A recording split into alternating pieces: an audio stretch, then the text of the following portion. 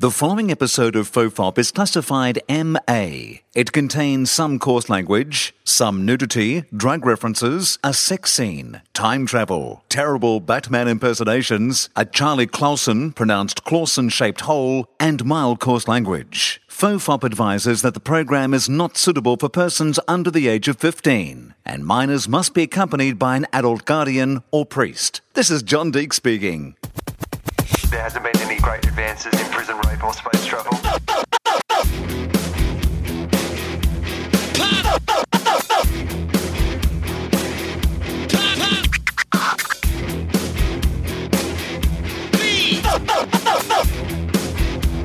The father, the bun, and the holy toast. Hello and welcome to FOFOP. I'm Will Anderson, our guest Charlie, our returning guest Charlie. Guest Charlie number one, I'd like to. Guest Charlie number one, of course. I That's would right. like my title. Right. Although one of somebody has started naming the Charlies by their attitudes. Oh, shit. So you were angry Charlie, but we're going to talk about that. His name's Dave Anthony, by the way, just in case you didn't recognise the voice. Have I come across angry on FOFOP? No, but see, this is I've had a bit of feedback from people saying, "Who is this Dave?"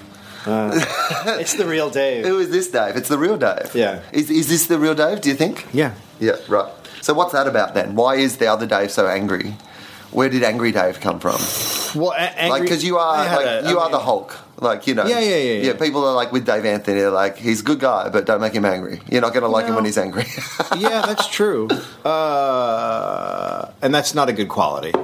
Let's be honest. I said when I watched your album recording that like your style is very interesting because like most comedians try to win over the audience first and then you might take them to a dark place. Like I always talk about, doing comedy is like it's like meeting a dog. You let it sniff your hand for a while until it trusts you and then you can get it to do shit that you want it to do, you know?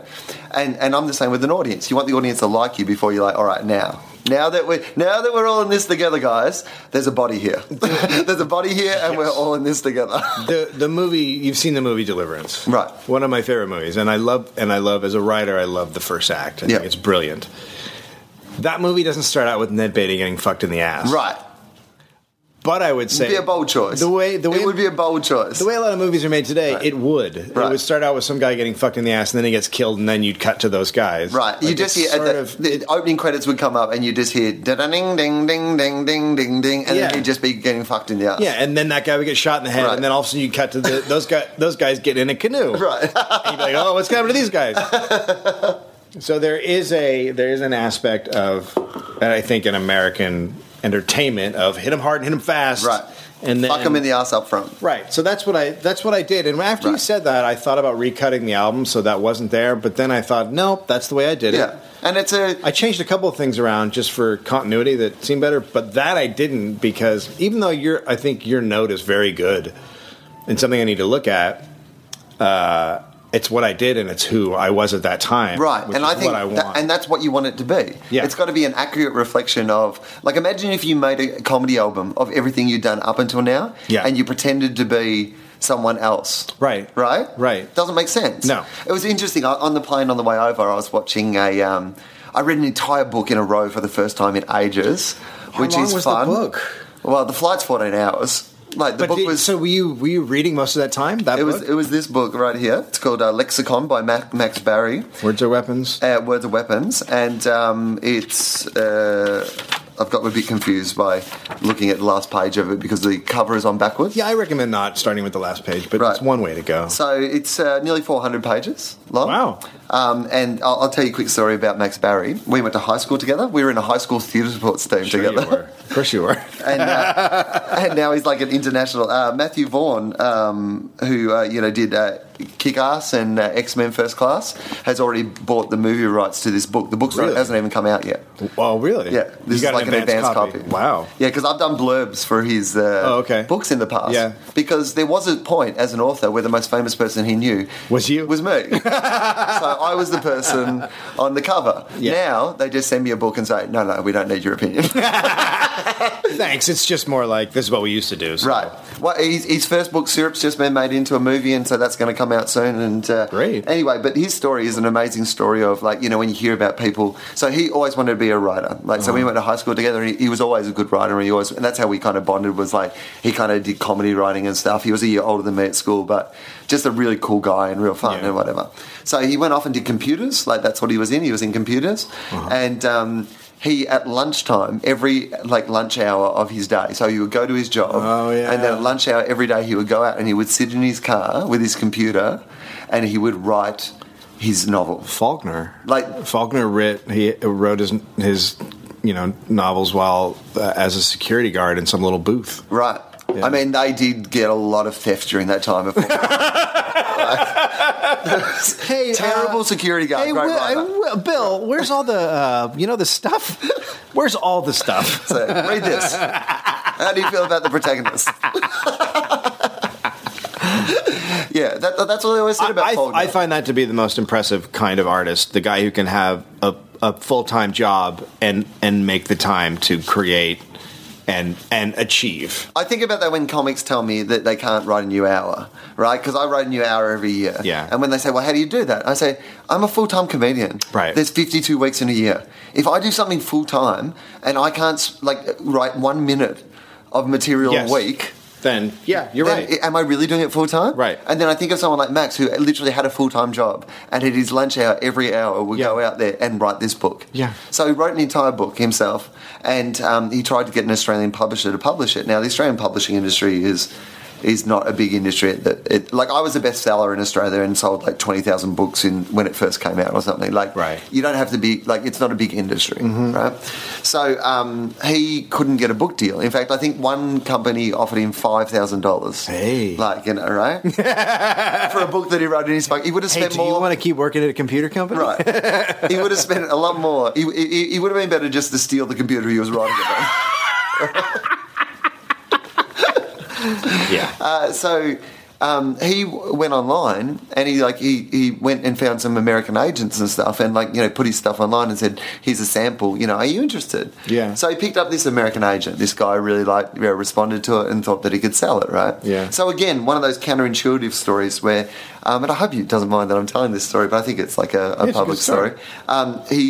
Thanksgiving weekend is the worst weekend to send out your new manuscripts to the people who are going to read them because people take early weekends and they go away. And so basically what happens in the publishing industry is if you send something out on Thanksgiving weekend, it just goes to the bottom of the pile when they put in next week's books. Right, then they come back from vacation and you're never going to be seen again.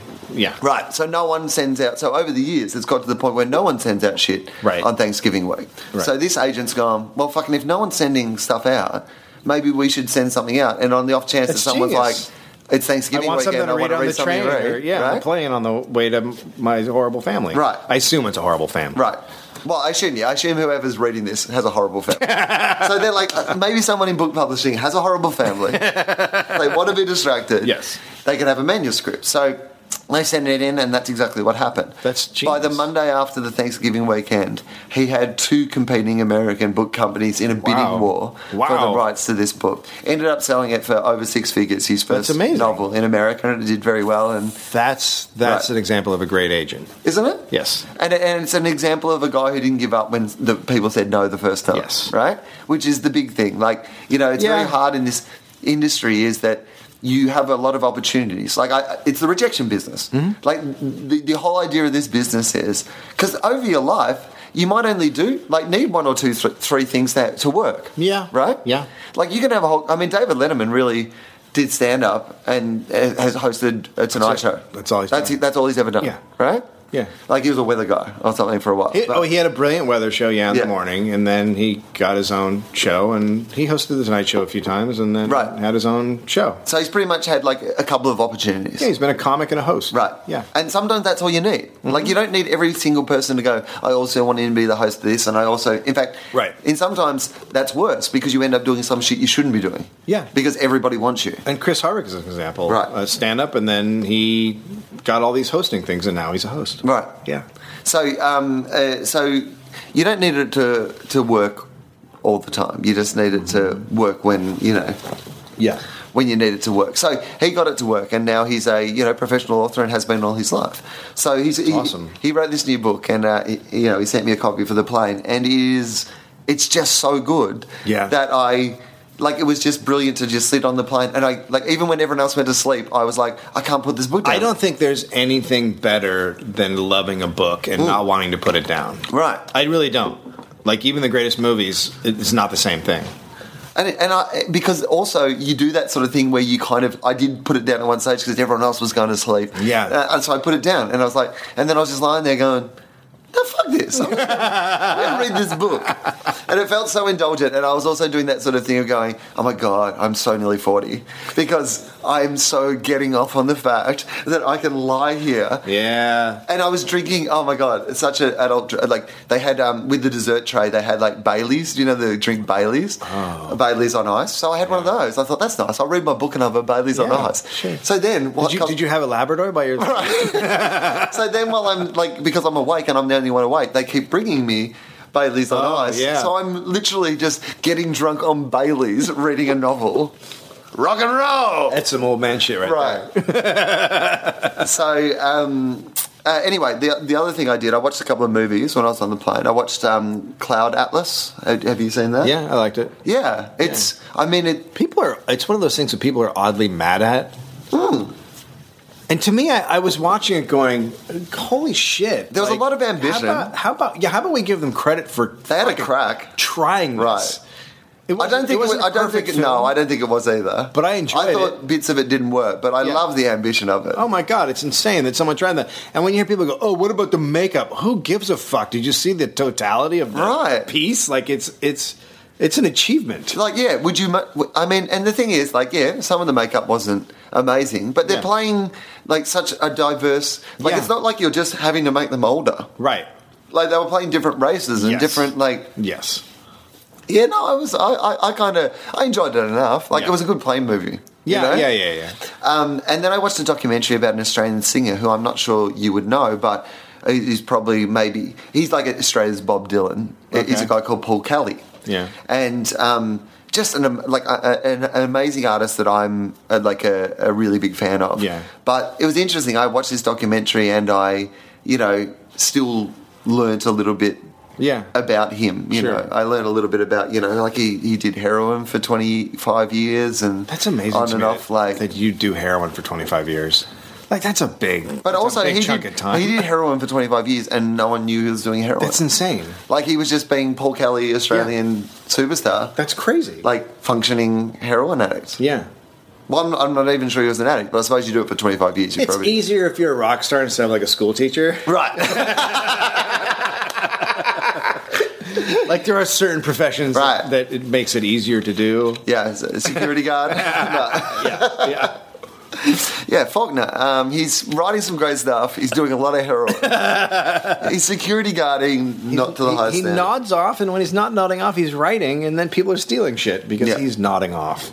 Right, but anyway, I kind of just reminded me that idea of, creation, that blank slate of you've got to record. So he he had a band called Paul Kelly and the Dots. Now, Paul Kelly and the Dots are actually, I've heard a lot of their music, and is that 60s? What is that? So that would have been 80s, late 70s, early 80s, I guess.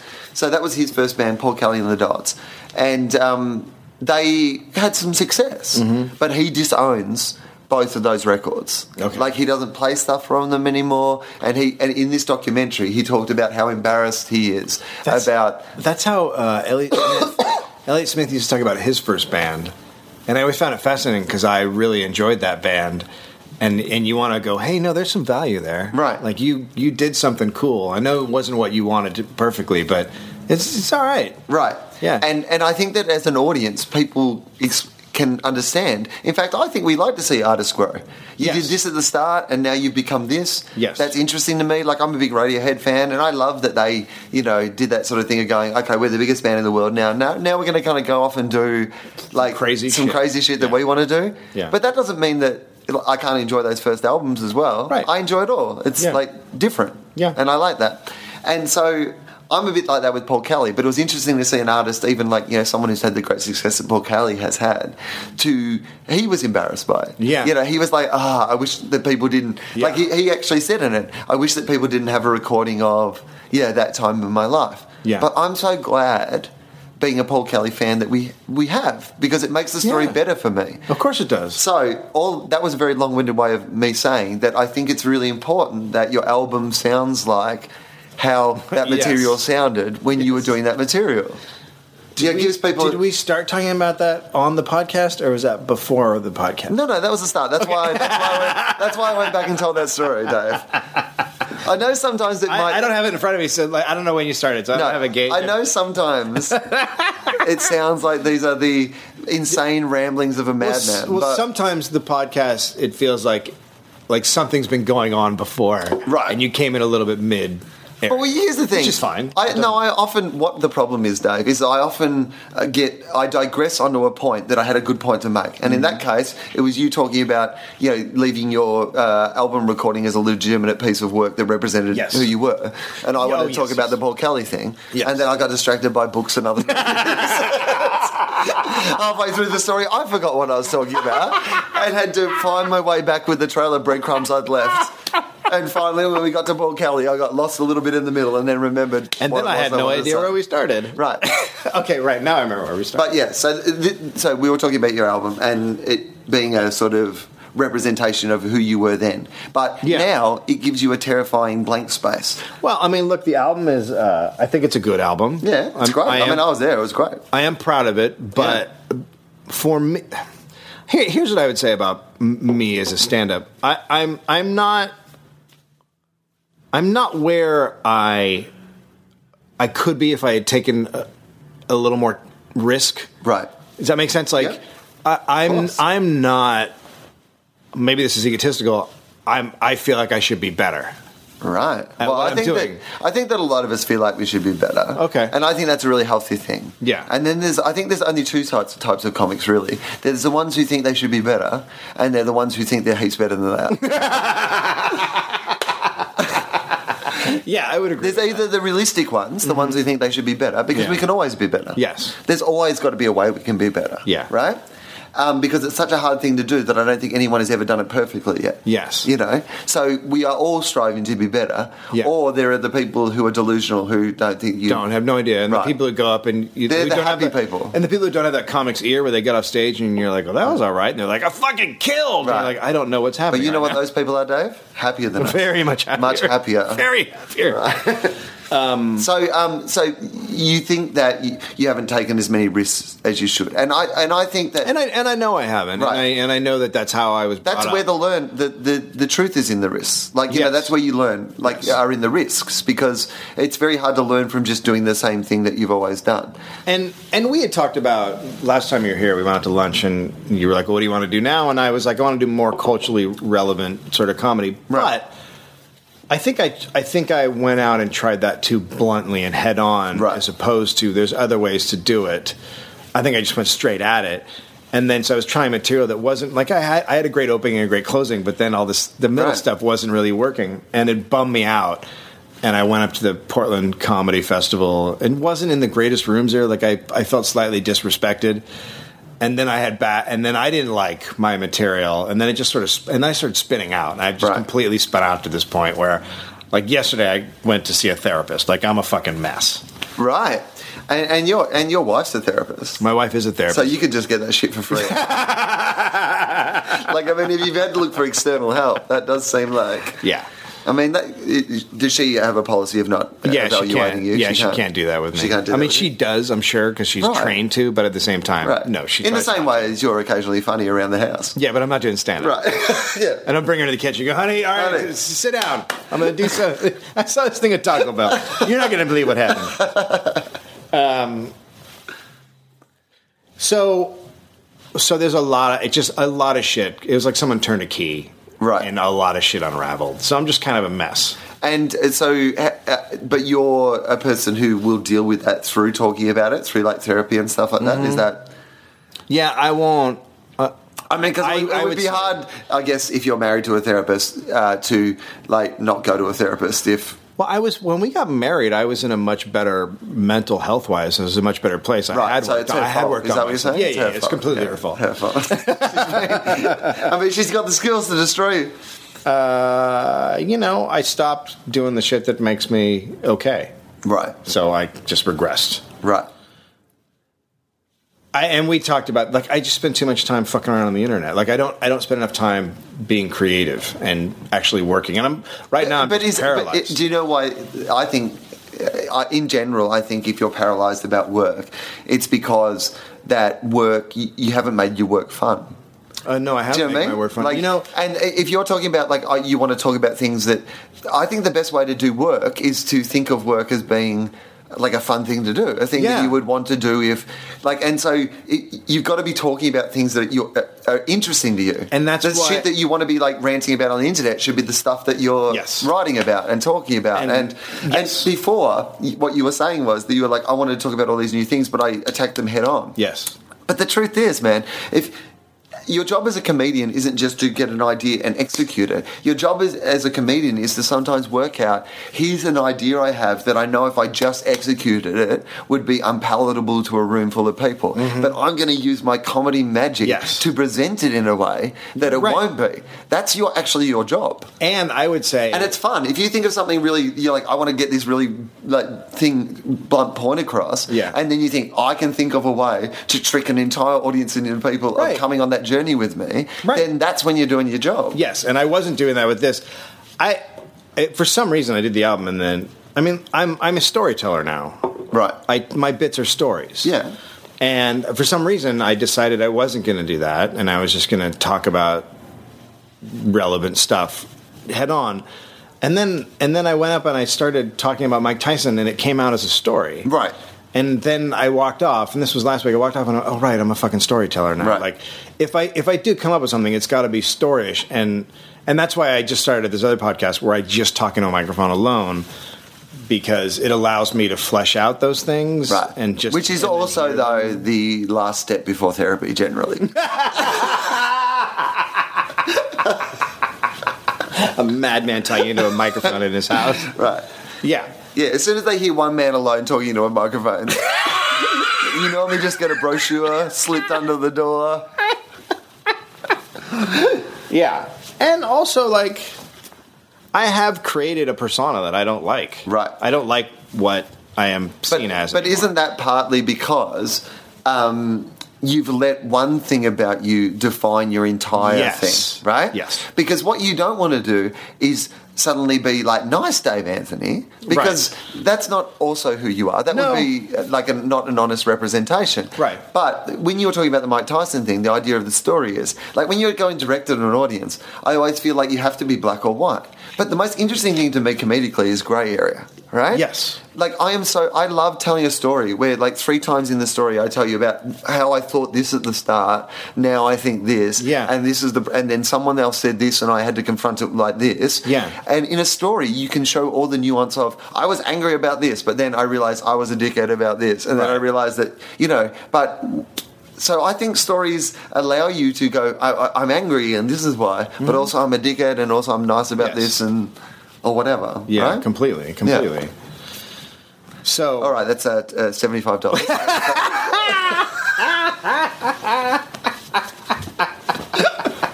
Jesus, I didn't know it was going to be so steep. Will you take cough syrup? Oh yeah, definitely. $75 worth of cough syrup for sure. We bought a washing machine the other day. Yeah, that's right. I can buy a washing machine. Yeah, I didn't think you couldn't. Right, yeah. I can, man. I've got my own podcast. If someone said, "Can Will Anderson buy a washing machine?" I'd say, "Yeah." I think he's completely without capable. thinking about it. Yeah, well, on like a whim. Yeah. I was like, whatever. We just went into one shop. We didn't even shop around. So you take risks, right? Yeah, exactly. I take risks. So yeah, I had to buy a new washing machine, and it came with a year's supply of washing powder. Oh, right. That was just part of the deal. In like a. Like, do you go and get it when you need it? It all just comes with the washing machine. So it's just like a big box of... Well, it's like a box of smaller boxes. Like, you know, So you get it all at once. all at once. What is it, like a load a week? Like, what do they consider a year? You know what? I don't know. A considerable amount. Okay. Like a lot. Yeah. I would have thought at least to the value of the washing machine. Okay. Might be tough times in the washing machine industry. I'm not really sure. Yeah. It's been a long time since I bought a washing machine. Yeah, I don't think people do it all the time. Right. I don't think it's like hey, we need a new washing machine every year. Right. Yeah. You just get one when the other one breaks, right? Yeah. About 8 years ago, I got one. Right, So that's about right. I haven't been really shopping around in the washing machine industry, but might be tough times because they're giving away some good deals. Yeah, and a dog. Right. And it was a $900 washing machine reduced to $500 at the start. Ooh. So That's interesting. Right. Last year's model. I think it was. Yeah. But you know what? I don't need to keep up to date with... No, I'll just pretend I bought it last year. washing machines are not something that you're like, I got to get the top of the line. Right. It's not an iPad. Yeah, people aren't like, oh, yeah, have you got the... Yeah, it's got Siri. You can just talk to your washing machine. Anyway, lifetime, like a year's supply of washing powder was quite exciting. Yeah. That was all I was really saying. Why did I say that? Why did you say it? It was something about stockpiling things. There was... It's probably about how I think going back to the original topic, Right, good. which being that you, as a stand-up, if you're not prolific, you're living in material that is stockpiled. Right.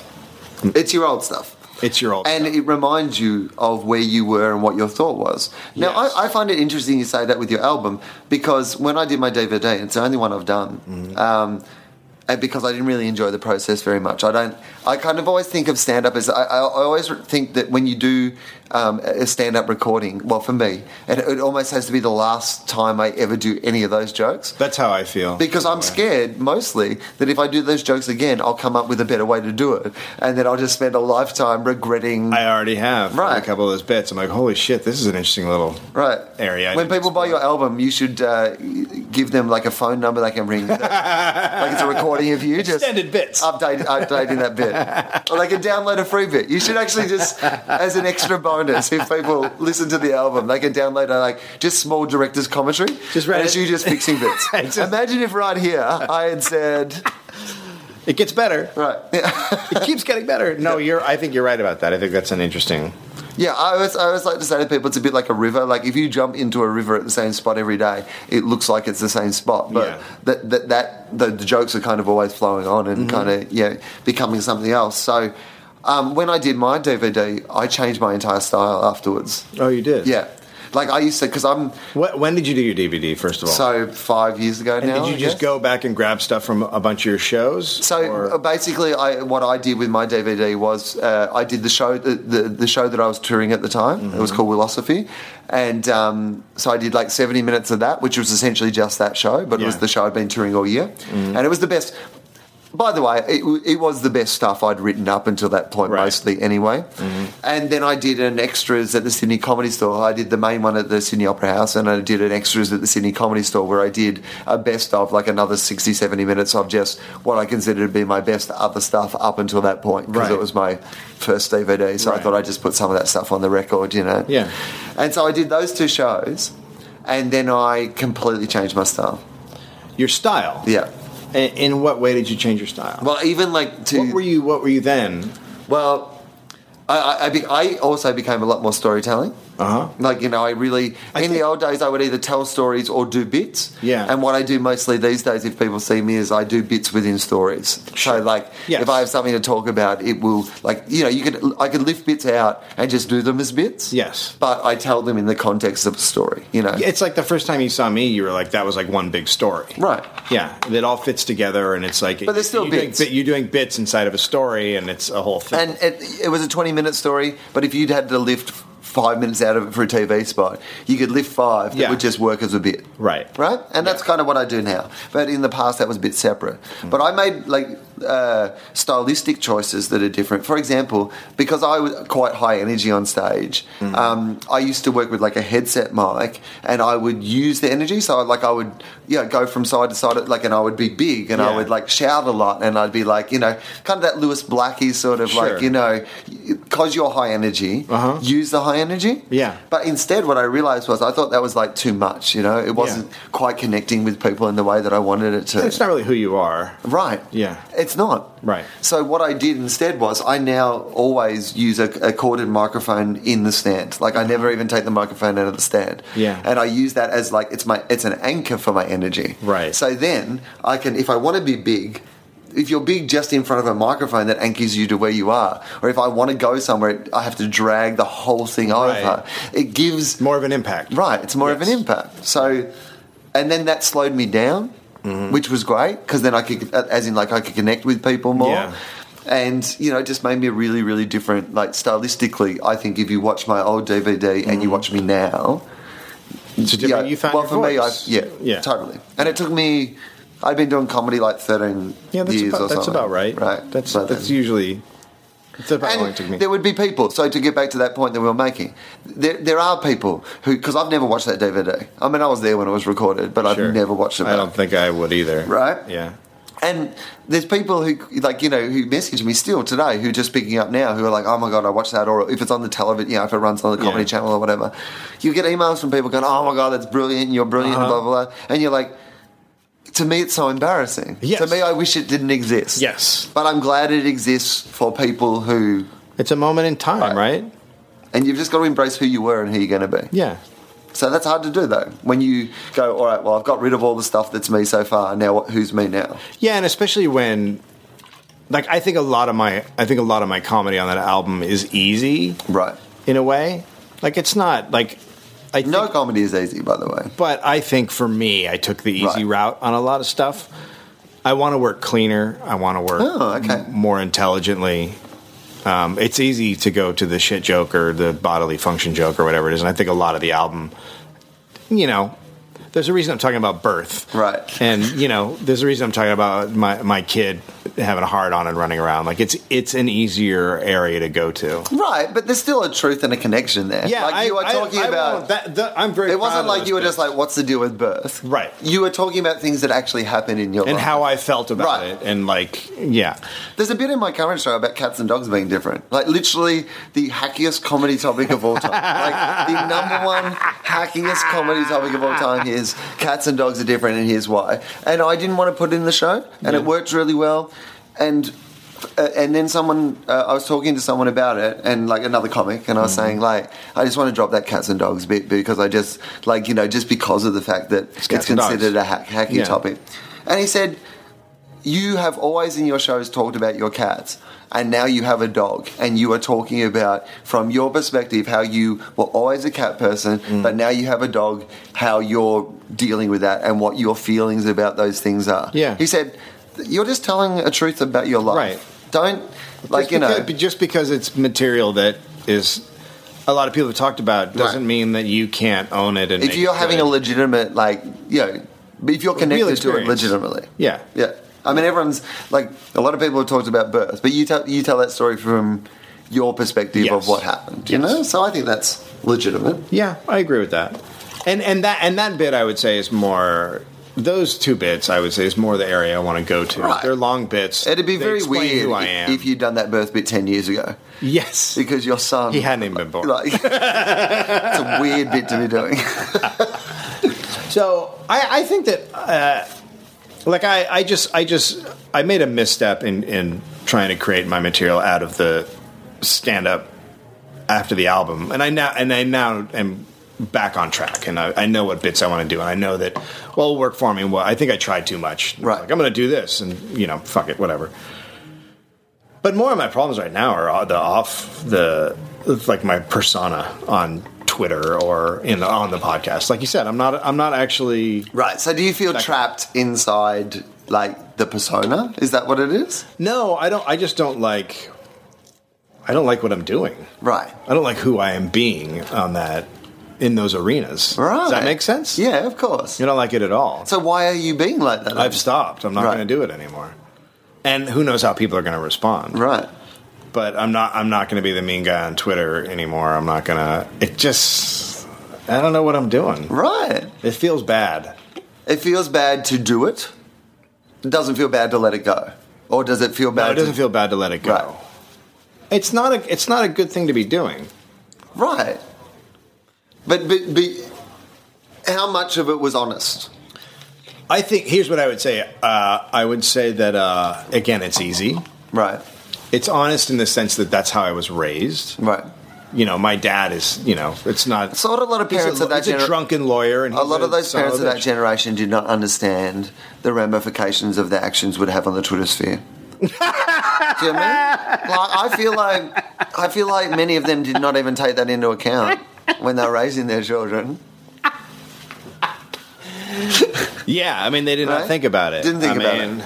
And there were child psychologists out there, like Dr. Zeus, saying, warning about the Twitter sphere. Hey, this is going to be a problem on Twitter down the line. And then the parents would say, what the fuck is Twitter? Yeah. And you just go, trust me. Yeah. I've been to the future. Unfortunately, Dr. Seuss then drew Twitter as a giant bird. And then he became an ape. Right. And they ruled the planet. Right. It's a really fucked... His story is really fucked. Right. So how does so basically what we're talking about here is and it's almost the opposite of everything we believe in the FOFOP universe, but we're talking about a Dave Anthony non-gritty reboot. I think I want to go back to the Adam West Batman. Right. Yeah, right. You're going to still be a little bit violent, but it's going to be like a kapow sort of violence. Yeah, I'm just going to change some things. Right. You can't. And the other thing is like defining yourself by one thing is a really bad idea because you change over time. And I love Anthony Jeselnik. I think he's a very funny comedian. But the way he's defining himself right now, I can look at and say you might have a really hard time in 10 years when the show's gone and you've grown up a little bit and changed. You don't want to have to be mean about everything all the time. Oh, no. Because there was a point in my life where, and I get that as well, because I did a television show in Australia called The Glass House, which we were mean about a lot of things. Yeah. Our attitude was like equal opportunity discriminators, but it was very... it was everybody. We can make jokes about everybody and everything, and it doesn't matter if they're good jokes or bad jokes. That was kind of the attitude of the show. Yeah. And I made a lot of choices on that show that I wouldn't make now. I wouldn't want to be trapped into the idea that I was the guy who was like, here he goes. Yeah. I had someone hit me up on Twitter the other day to get, because I wasn't tweeting about a particular topic. Something big was happening, and I was like, they were like, where are your comments on the new Pope or whatever? And I was like, I didn't realize Twitter was compulsory now. No, I've had people be like, you gonna do something about this? And I'm like, what am I gonna? What do you mean? But if I'm interested, I will. Yeah. But I don't want to have to be trapped into the idea that I am that. To use a really full-on example, I look at someone like an Andrew Dice Clay or whatever, right? Who has a moment where they capture that sort of zeitgeist sort of idea, but then you're just trapped being Andrew Dice Clay, for the rest of your life. And you could grow and become. I don't know much about Jim Jeffries, but what if he meets a great woman and gets married? He has. He's already married? Well, I think he's married. He's just had a kid. See, that's odd to me because you watch the act and it seems like he has venom for women as they exist. Right. So to me, that's then is he being honest? I don't know him at all, so I'm just. What's interesting, because I've seen, I don't know Jim very well either, but he's always been a nice enough guy to me and whatever, and I've seen him kill and watch his skills and but I don't connect to the material that much just because we have very different attitudes to things. Not because I don't think it's, No, it's capable of decent stand-up. Oh man, he's killing. He's killing. And it kick ass. And I know heaps of people who are massive fans of his. Yeah. So I don't. It's just not the same. If anyone's seen mine act and they've seen his, they understand that we just have different things that we like to talk about. That's fine. But it is interesting. I don't know. What was well, can you? So you're Jim Jeffries, right? Or Andrew Dice Clay. I mean, those are right. Those well, if I'm Jim Jeffries, I'm not doing a podcast with you here. Right, but I'm somewhere rolling around in money. His life is heaps better. But you have made a small sliver of space for you to work in, right? Right. And so you do have to stay in that. I mean, there is a point sometimes where I imagine that even you probably outgrow your audience.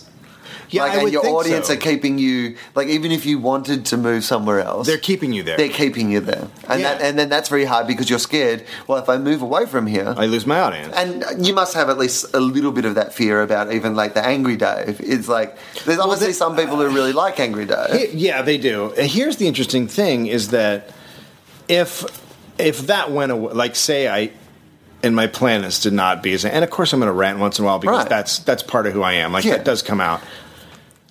But there's also an overkill of it. Like it goes too much. Yeah, you just want to water down that cordial a little. Yeah, right. So if I did change, I don't think it's as visible on the album or my comedy as it is on the podcast or on Twitter or other places. Yes. So what I'm actually losing is not like if people turn off the podcast because I'm being nicer. Well, I don't know what to say about that. Like, sorry. Like I'm being a nicer person. They already have a lot of issues. Yeah, like, there's some other stuff. If that's all they're clinging to, they already have some other issues. And then, who gives a Twitter? So I stop being mean. And I already have. Like, I'm already writing, like, trying to write jokes that are just funny as opposed to, like, attacking whoever, being, mean to politicians or whatever the fuck I do. Yep. Like, that's all. Like, that's... Hopefully, of course, I'm going to blow up every once in a while when there's a gun. But 30 people get killed in a school. I'm going to get upset and spew. But here's the thing: is that I think that that will then have more impact. Yes, because it's hard for people to take you as passionately or seriously about when there's kids with guns when you've just showed the same amount of venom to person of interest. That is completely true. That's right, and there's still gonna be stuff that bothers me, and I'll tweet about it. But I'm not gonna.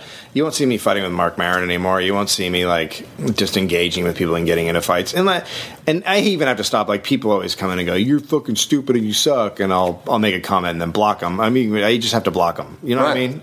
I have to change everything I'm doing because I don't feel good about myself. Right. So that's the thing, isn't it? It's that idea of going to work and feeling, you've got to feel good.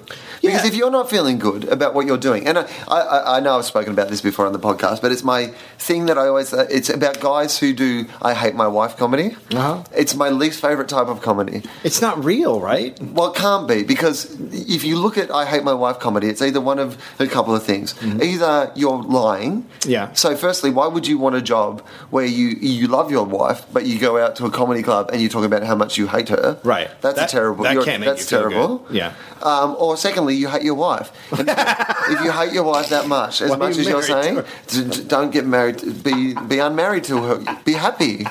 Be happier because you really hate your wife. Well, it's like comedians. You hate your wife so much you've written well-constructed jokes about it. About 20 minutes. Right. Just file some divorce papers. Write some jokes about something else. And she's got to feel really good about it. Right. Let's all. Yeah. I could never look at my wife and go, "It's just material." Right. I couldn't do that. Why would you, though? No, but also, insane. the minute an audience thinks it's just material, like the audience have got to think it's a guy. Yep. A guy stopped me from fucking driving home from a gig the other night because I'd only had one beer. Like I'd had a beer when I was on stage, but I was doing a bit about like addiction and about drinking beer and about like my relationship with like substances and stuff. Yeah. And then I went down and got into the car. And the dude stopped me and he was like, I can't let you drive. And I was like, well, at least a bit's convincing. At least when I'm doing it, they're connecting to a truth. I am fine to drive, but I've convinced this guy I'm an alcoholic, so... That's amazing. Right, yeah. The bit doesn't quite work yet, but apparently the truth in the bit works. I think if you watch me on stage and you listen to me on the podcast, I wonder if it sounds like a little bit of two different people. Right. Because I feel like I'm not that angry on stage. I think that I when I listen to you here and I listen to you on your podcast, it's different. It's very different. Yeah. Because all I get there is like, there is a lot of, essentially Dave on Walking the Room would be the world's worst theatre sports player. Oh, yeah. Because there's not a lot of yes and. No, there's not. I agree with that. There's a lot of no get fucked. World's worst improviser. Yeah, I agree with that. So what is it that you want to talk about? That's the interesting thing. That's what people like. I mean, what is it that when you sit down and you go, what the legitimate thing that I have to share with other people? What is that? What do you want to start talking about? I don't know what that is. Like, I just think that there are things to me that strike me as like odd. Like I can give the two examples that I've talked about on the podcast I'm running called The Dollop. One is like society's reaction to Mike Tyson. Right. Like, to me, that's fascinating. The fact that we've just gone, we know you raped someone, but you're in the hangover. So. Yeah, and just like his trail of destruction is horrifying. Why do you think that people do? Is it the high voice?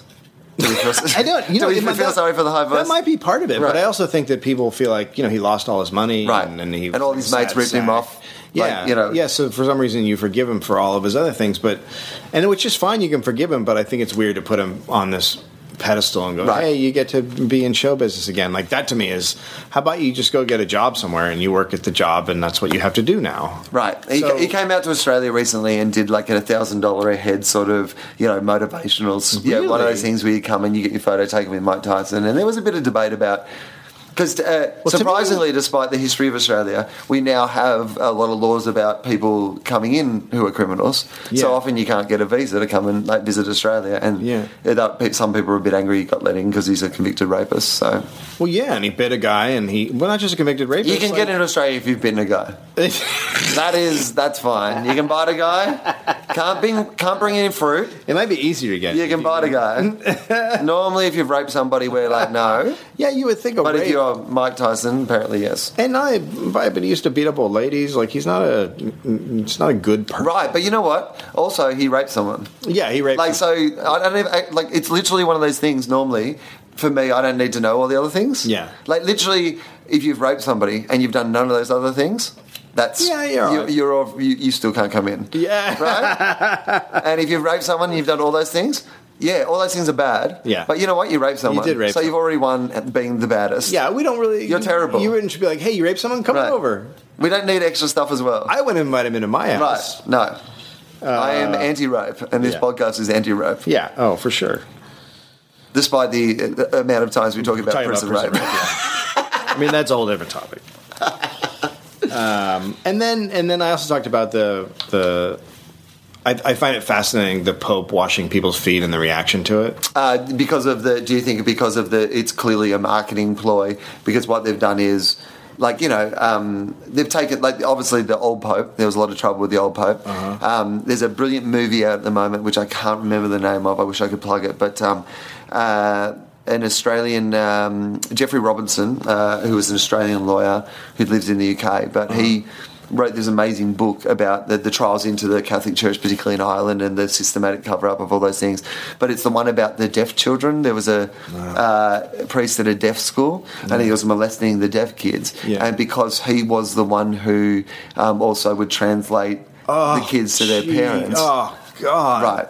And it was like, it was like a lot of kids as well. Like, that's it was horrifying. Right, horrifying. Yeah. So this movie's all about this, and it goes through all the trials and court cases. But Pope Benedict was the person who was in charge of, putting those priests out of business at the time. That was his job, and he was the guy who said, just move him somewhere else. And he would just say, you know what, you should go to another school. So there's been a lot of speculation, and the reason that Pope Benedict stepped down is just because of how deep in all this other stuff he is. So the Catholic Church have done...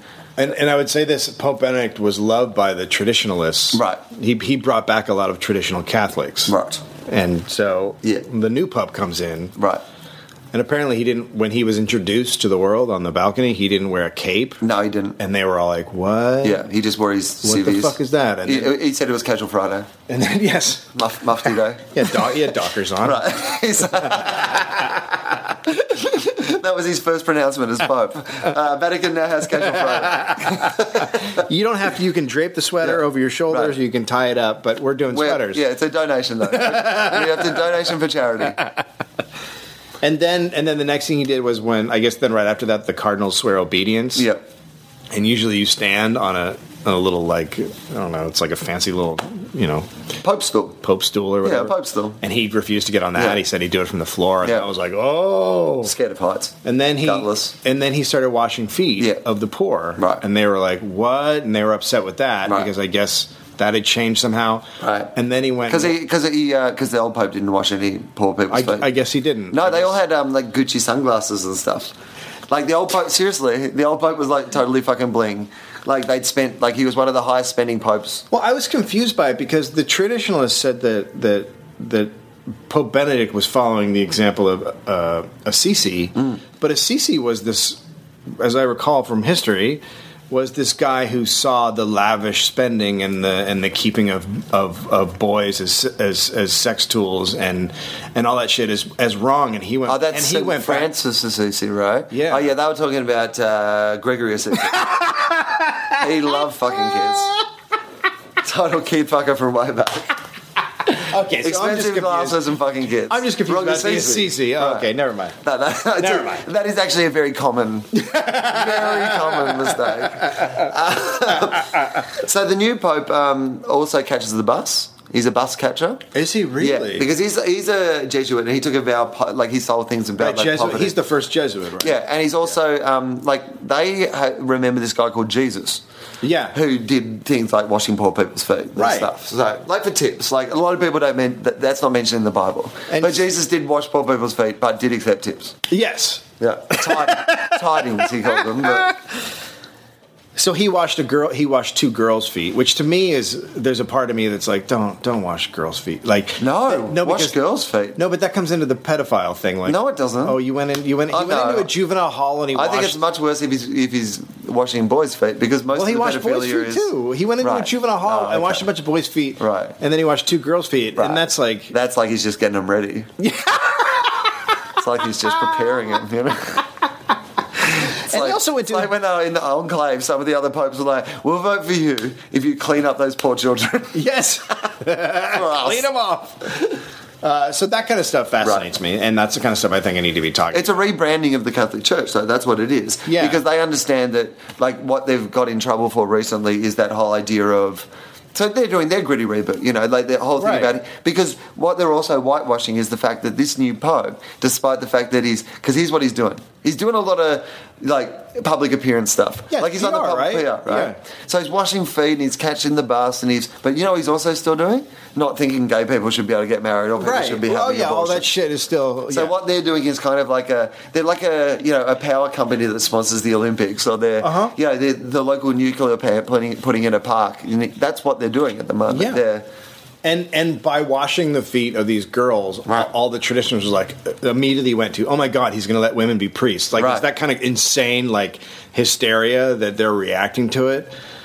I don't know. It's just a very I find washing other people's feet to be bizarre. Right. I don't want to touch other people's feet. Yeah, but he's the Pope. I know, but. The other part of me, but there's two ways of looking at it. Maybe that's how he pitched himself in the life. He was like, I love feet.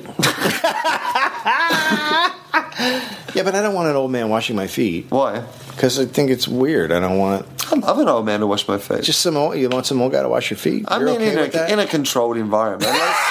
Someone I trust, like a celebrity, like the Pope. What about like a bench? Yeah, but then the Pope comes in, and what if you're like, I'm not comfortable with this? But then there's all these, then there's people watching, so you can't pull out of a Pope foot washing, right? Why would you pull out of it? That's a story you tell for the rest of your life. I don't know. You might be uncomfortable with it. What if you start having sex with someone, and you're like, I don't really like this, and then you stop, like. It's like foot pope rape a little bit. I don't think it is. Well, because that person at that point is committed and they can't say, no, I'm not down with it. Have you ever had someone massage your feet? Yeah, but someone that I enjoy, not an old man who comes swinging by. He's the Pope. I know he's the Pope. Right. But there's been... You've got to do that for the story. There aren't a lot of great popes. For the story. I mean, come on, man. No, okay. You're self-sabotaging your own career if you won't let the Pope wash your feet. If the Pope was going to wash my feet as a stand-up... That's your next album. I would say yes. It's your next album. Yes, I would have... And then I'd have another 7. But as a person, I don't want an old man coming by and washing my feet. How old? Are you ageist? Or is it a man? No, I don't really want anybody washing my feet, but I just think it's weirder if they're older. Because then it seems like a creepy thing. You would never get like a pedicure or like something like that then? No. You just don't like people touching your feet? No, I don't want people touching my feet. I don't get it. But I also think it would be cool if every boss had to wash their employees' feet. On Casual Friday. Just once a week. For charity, like Movember. I'm like Movember. That's the thing here, isn't it? Movember? Yeah. Yeah. So anyway, that's the kind of there's this weird thing. So what? Are you going to start washing your audience's feet? Was that the point of that whole story? I think it ends with me washing their feet in the lobby. Right. Yeah. That's the closer of your Edinburgh hour. But you asked the kind of stuff I'm interested in. That's the kind of stuff I'm interested. I think that we had talked about it, and I said, well, I want to make fun of the whole corporate culture and stuff, but that's just. I don't know. That's just like too like heady. Like I'm going to go do this. Right. When you write a new joke, do you still get that flutter of like excitement? Or does that recedes with time, right? You remember when you were starting out and you write a new joke and you almost couldn't sleep? Right. So that's gone. Yeah. So that's a long way gone for me. Yeah. I am excited occasionally when you know what my favourite thing is? We've spoken on the podcast before about the fact that my car got stolen. Yes. And I wrote a bit for this show about my car getting stolen. Oh, good. And it goes well. Yeah. And the thing that excites me about that is that if I tell that joke enough, eventually I'll be able to buy a new car. And so I literally, every time that joke gets a laugh, I think, well, at least the fact that it got stolen will somehow pay for the next car. Yeah. Yeah, so that's what I think. But, I think the hardest thing is working out what it is that you really want to say or what it is that you're passionate about talking about every night. Well, yeah. And then the writing should come okay after that. Yeah, it should. Because you should just be able to empty out your brain of whatever you think about it. Yes. Which is where I'm at, I guess. I think I need to do more things this year. That was my observation of my show this year. What do you mean, like you need to live life more? I have to live my life a bit more. Well, yeah. Because when I sat down to write my show this year, what I realised was I'd spent pretty much the last year, I could have told stories of we talked on the podcast about that day I had in Toronto with my passport and stuff. I mean, that could have been a bit, but I didn't really want to spend a year talking about a trip I had to Toronto. It's not what I'm legitimately interested in talking about over and over and over. But I did get to my show and I went, a lot of the things that I'm talking about are the same things, like they're new jokes, but they're similar topics to things I was talking about last year. Because when you're talking about your life doesn't necessarily go, okay, so 2012 was the year my hips hurt, 2013 was the year, your hips still hurt. Yeah. I need to do more stuff, I think. I need to put myself in situations I think I'm doing enough comedy. I think I'm taking the risks I need to take on stage. Yeah, you need to live life. I need to take some more risks in my life so that I have legitimate things to talk about, sure, that are interesting to people. Yeah. And that I am pushed into situations where I have new thinking and I'm thinking about, And I need to do the same thing. I mean, that's, to me, the biggest... Or your wife needs to have another baby. Because that bit is good. So if you just...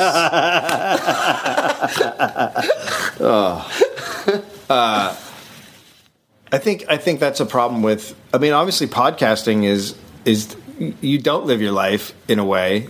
It's another internet thing that you're doing that is isolating and secluding. Except that I think that podcasting... is also a way to work out... there wasn't much in my show that came from the podcast because I like to think they're separate things, but there are a couple of stories or things that, at least even if I'd talked about them on, this story one way on here, and then I'd taken it on the stage and I'd done a different execution of it, I always felt like that's one of those things where I'm like, well, at least I'm recording, because there's a bunch of things that happen in your life that you'd love to talk about. Yeah. I'm glad we talked about that story of me losing my passport. It was a fun story to talk about. Yeah. I just don't want to have to talk about it every night, right? Yeah. So, but I'm also glad that it wasn't just never didn't get to do something with it. So podcast is good for that. You just have to kind of work out what it is that this belongs in the podcast, and then what is it that I want to take on the stage, or what or what stuff do I want to save for on stage, or whatever it is. But that just helps you make better choices. Right. I think that's true. Right? I agree with that. But you're right about living your life. I think that's... By the way, this is not like a podcast. This is like a director's commentary of a podcast. That's what I've decided this is today. This is the director's commentary of a podcast that we're not doing. I would say that I feel the same way. I need to live my life more. Definitely. Yeah. Like, I need to get out and have experiences and actually enjoy life, because it's very easy now to sit there on the internet and just fuck around all day and, not actually go and experience. I'm much more apt to sit on the internet and fuck around than I am call up someone up and go, hey, you want to have lunch? Right. Like, that means you're not really living life. But also, as a comedian, like, so often an idea, like, I mean, I think comedy is such a weird job because you write and perform in isolation. Yes. But at the same time, a lot of the good sparks come out of collaboration, come out of a moment where you and someone else were having a laugh about something, or you thought of an idea because your brain got sparked into that moment. Yeah. So, like, you do need to be around people. Yes. If you're writing, the best thing you can do is write all day and then go out and have a drink or something with someone, because the ideas you're thinking about will be there. And germinate. Right. Yeah. Yeah. But you don't. You're like, I mean, I understand it. Like, you spend a lot of time by yourself and you stop doing things. Yeah. And people stop inviting you to things because you're not there. I would say that's the main problem with my life right now, is I've stopped doing things. No. Yeah. And that just leaves other things fester, and then, And that's why, honestly, I'm so mean right now, is because I'm not being as socially aware with other people. And I'm mad at myself, so then it comes out at other. I've had a really confronting thing because I don't like to really. I'm not good at small chat. Yeah, I'm not. And either. I'm not good at. So I'm not I don't love going to a party where I don't know people. Like, if there's someone I know. Yeah, I don't like going to a party I don't know people. I don't know any reason. There's no reason for me to go to those, because I end up just standing there awkwardly feeling weird. Right. Yeah. I'm not the sort of person who's like, hey, if there's a choice between staying home and going out, who's like, yeah, and that's the only choice. It's like, some people are just like, let's go out because it's out. I am not like that. I find it hard to do small chat and shit like that. And which I think people find fascinating, because they would think comedians are really good at it, because they think we just talk all the time. Right. But most comedians actually aren't. No. I mean, I have a very simple way I like to communicate with people. You all gather, give me some money. Yeah. I'll let you know what I think for an hour, and then you can all go about whatever you were doing before this. There, we chatted. But you listen to me. Yeah, right. I look. Don't get me wrong. I'll prepare the thoughts. My chat. I'll try many of these thoughts out on people who've paid a lot less than you. Hey guys, I've got the chat. I'll get this bit. We're all here. You guys. All right. Cool. Have you passed over your money? Cool. All right. Here are some pre-prepared thoughts I have. I wonder now, knowing you better and having been to Melbourne, how I would handle a festival. Right. Because I talked to Greg about it, and I think we don't write as much material over here, obviously. Yeah. And so when you do a week, you're tired of it by the end of the fucking week. Right. You're tired of that material, but you've also been doing that material for 2 years or whatever. It's not like a high turnover rate. Louis has a high turnover rate now, and I think Patton does, because they're trying to write almost the same way you guys do. Yeah, the Australians or British comedians have had to do for years.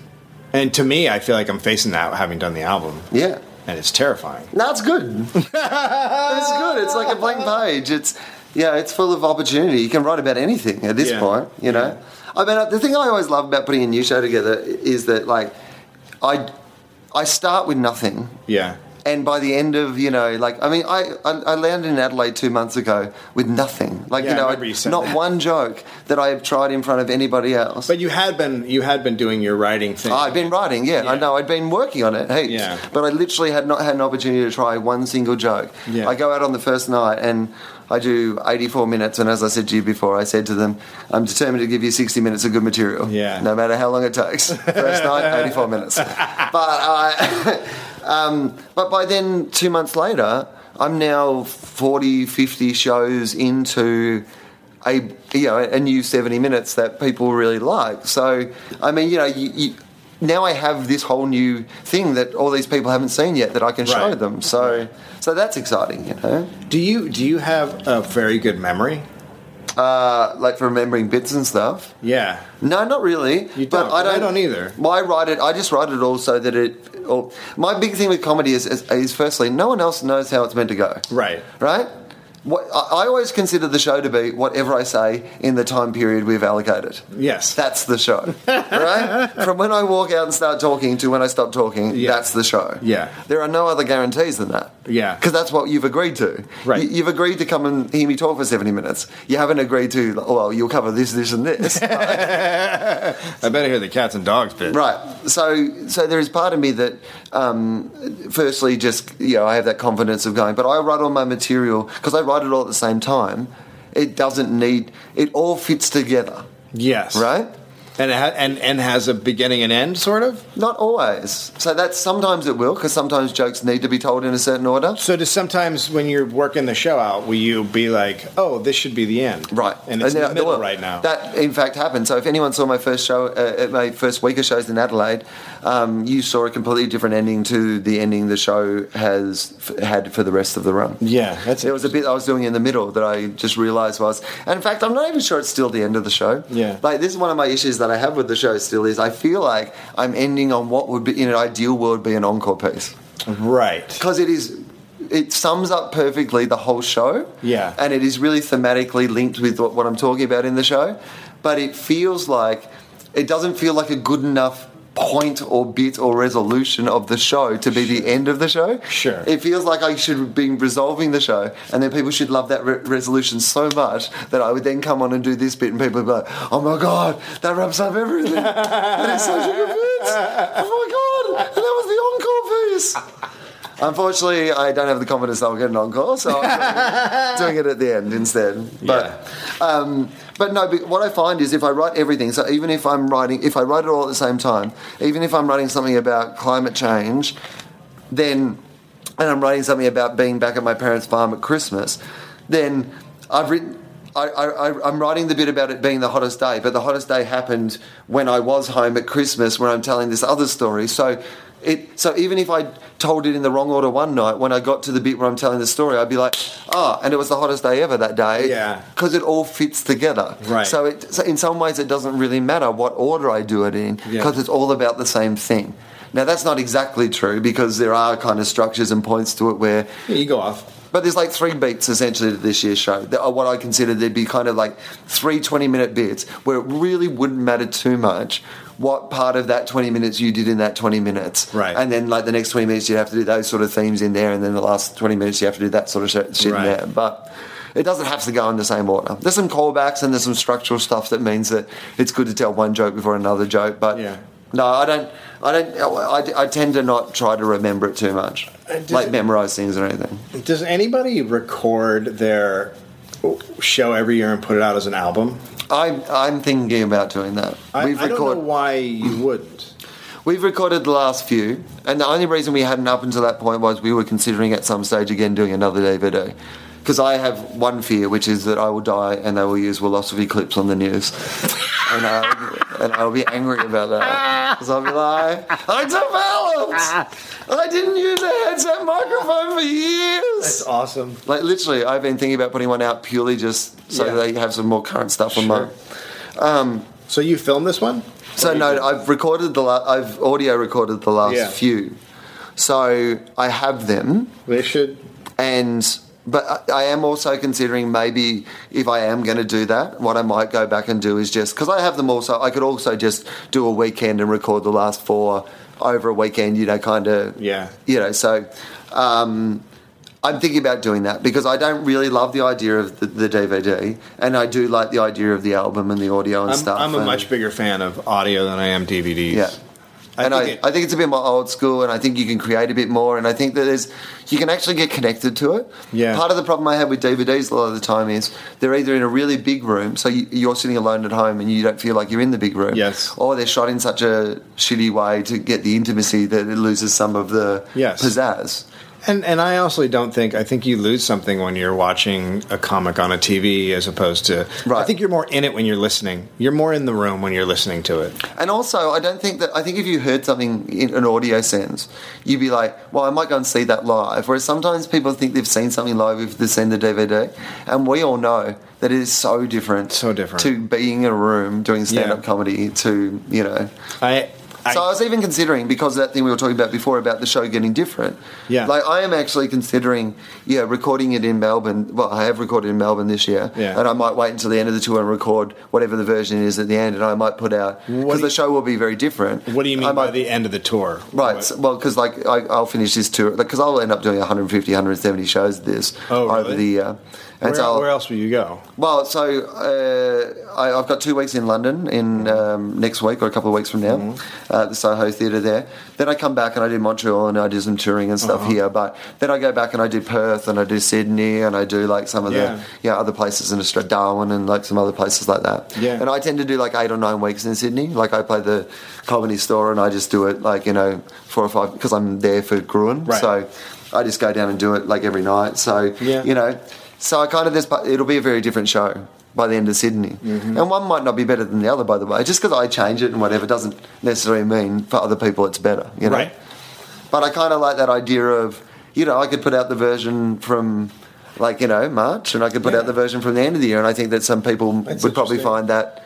Yeah, I mean, interesting. I went to see Louis when he was working out his special, and then it's interesting to see how it ended up and what he kept. Right. That stuff's for a real guy who loves comedy, that's an interesting thing. And I saw him working up stuff for that show as well. And the interesting thing for me was the way he obviously works. Well, the way that it seemed like he worked was he had like a bunch of premises, yes, right? Like a bunch of things that could become bits, yes. And he just tried them, and then by the time you saw the special, it was like 6 bits or whatever.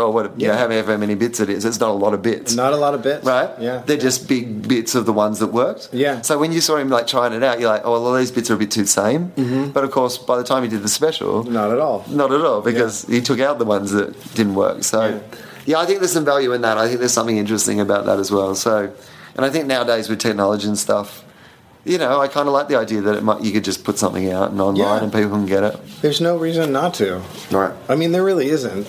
Like, it's just material. It's not like a precious baby. Right. You know what I mean? Like, it's just stuff. That's all. Yeah, but you're absolutely also right about that, which is that idea of going like, if they wanted to find shitty stuff of me to show on the news when I die, there's already plenty. Yeah, like you might as well just put out some good stuff.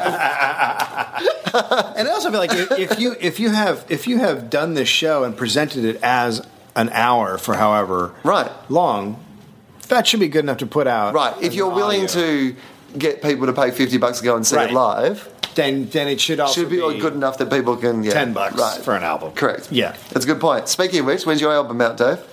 Hopefully in the next couple of weeks. I'm waiting on iTunes. All right, Shame Chamber. People will be able to find that. And if you want to hit us up, I'm still using the Facebook page most of the time. You can go through the website, of course. And you can find us on iTunes. If you listen to us on iTunes, please rate the podcast because it keeps us up the top of the podcast charts. And if you like any of the quotes from the show, go to FOFOP Quotes on Tumblr or on Twitter. They're really fun, and we always love when people post stuff like that. Thank you very much, Dave. Thank you.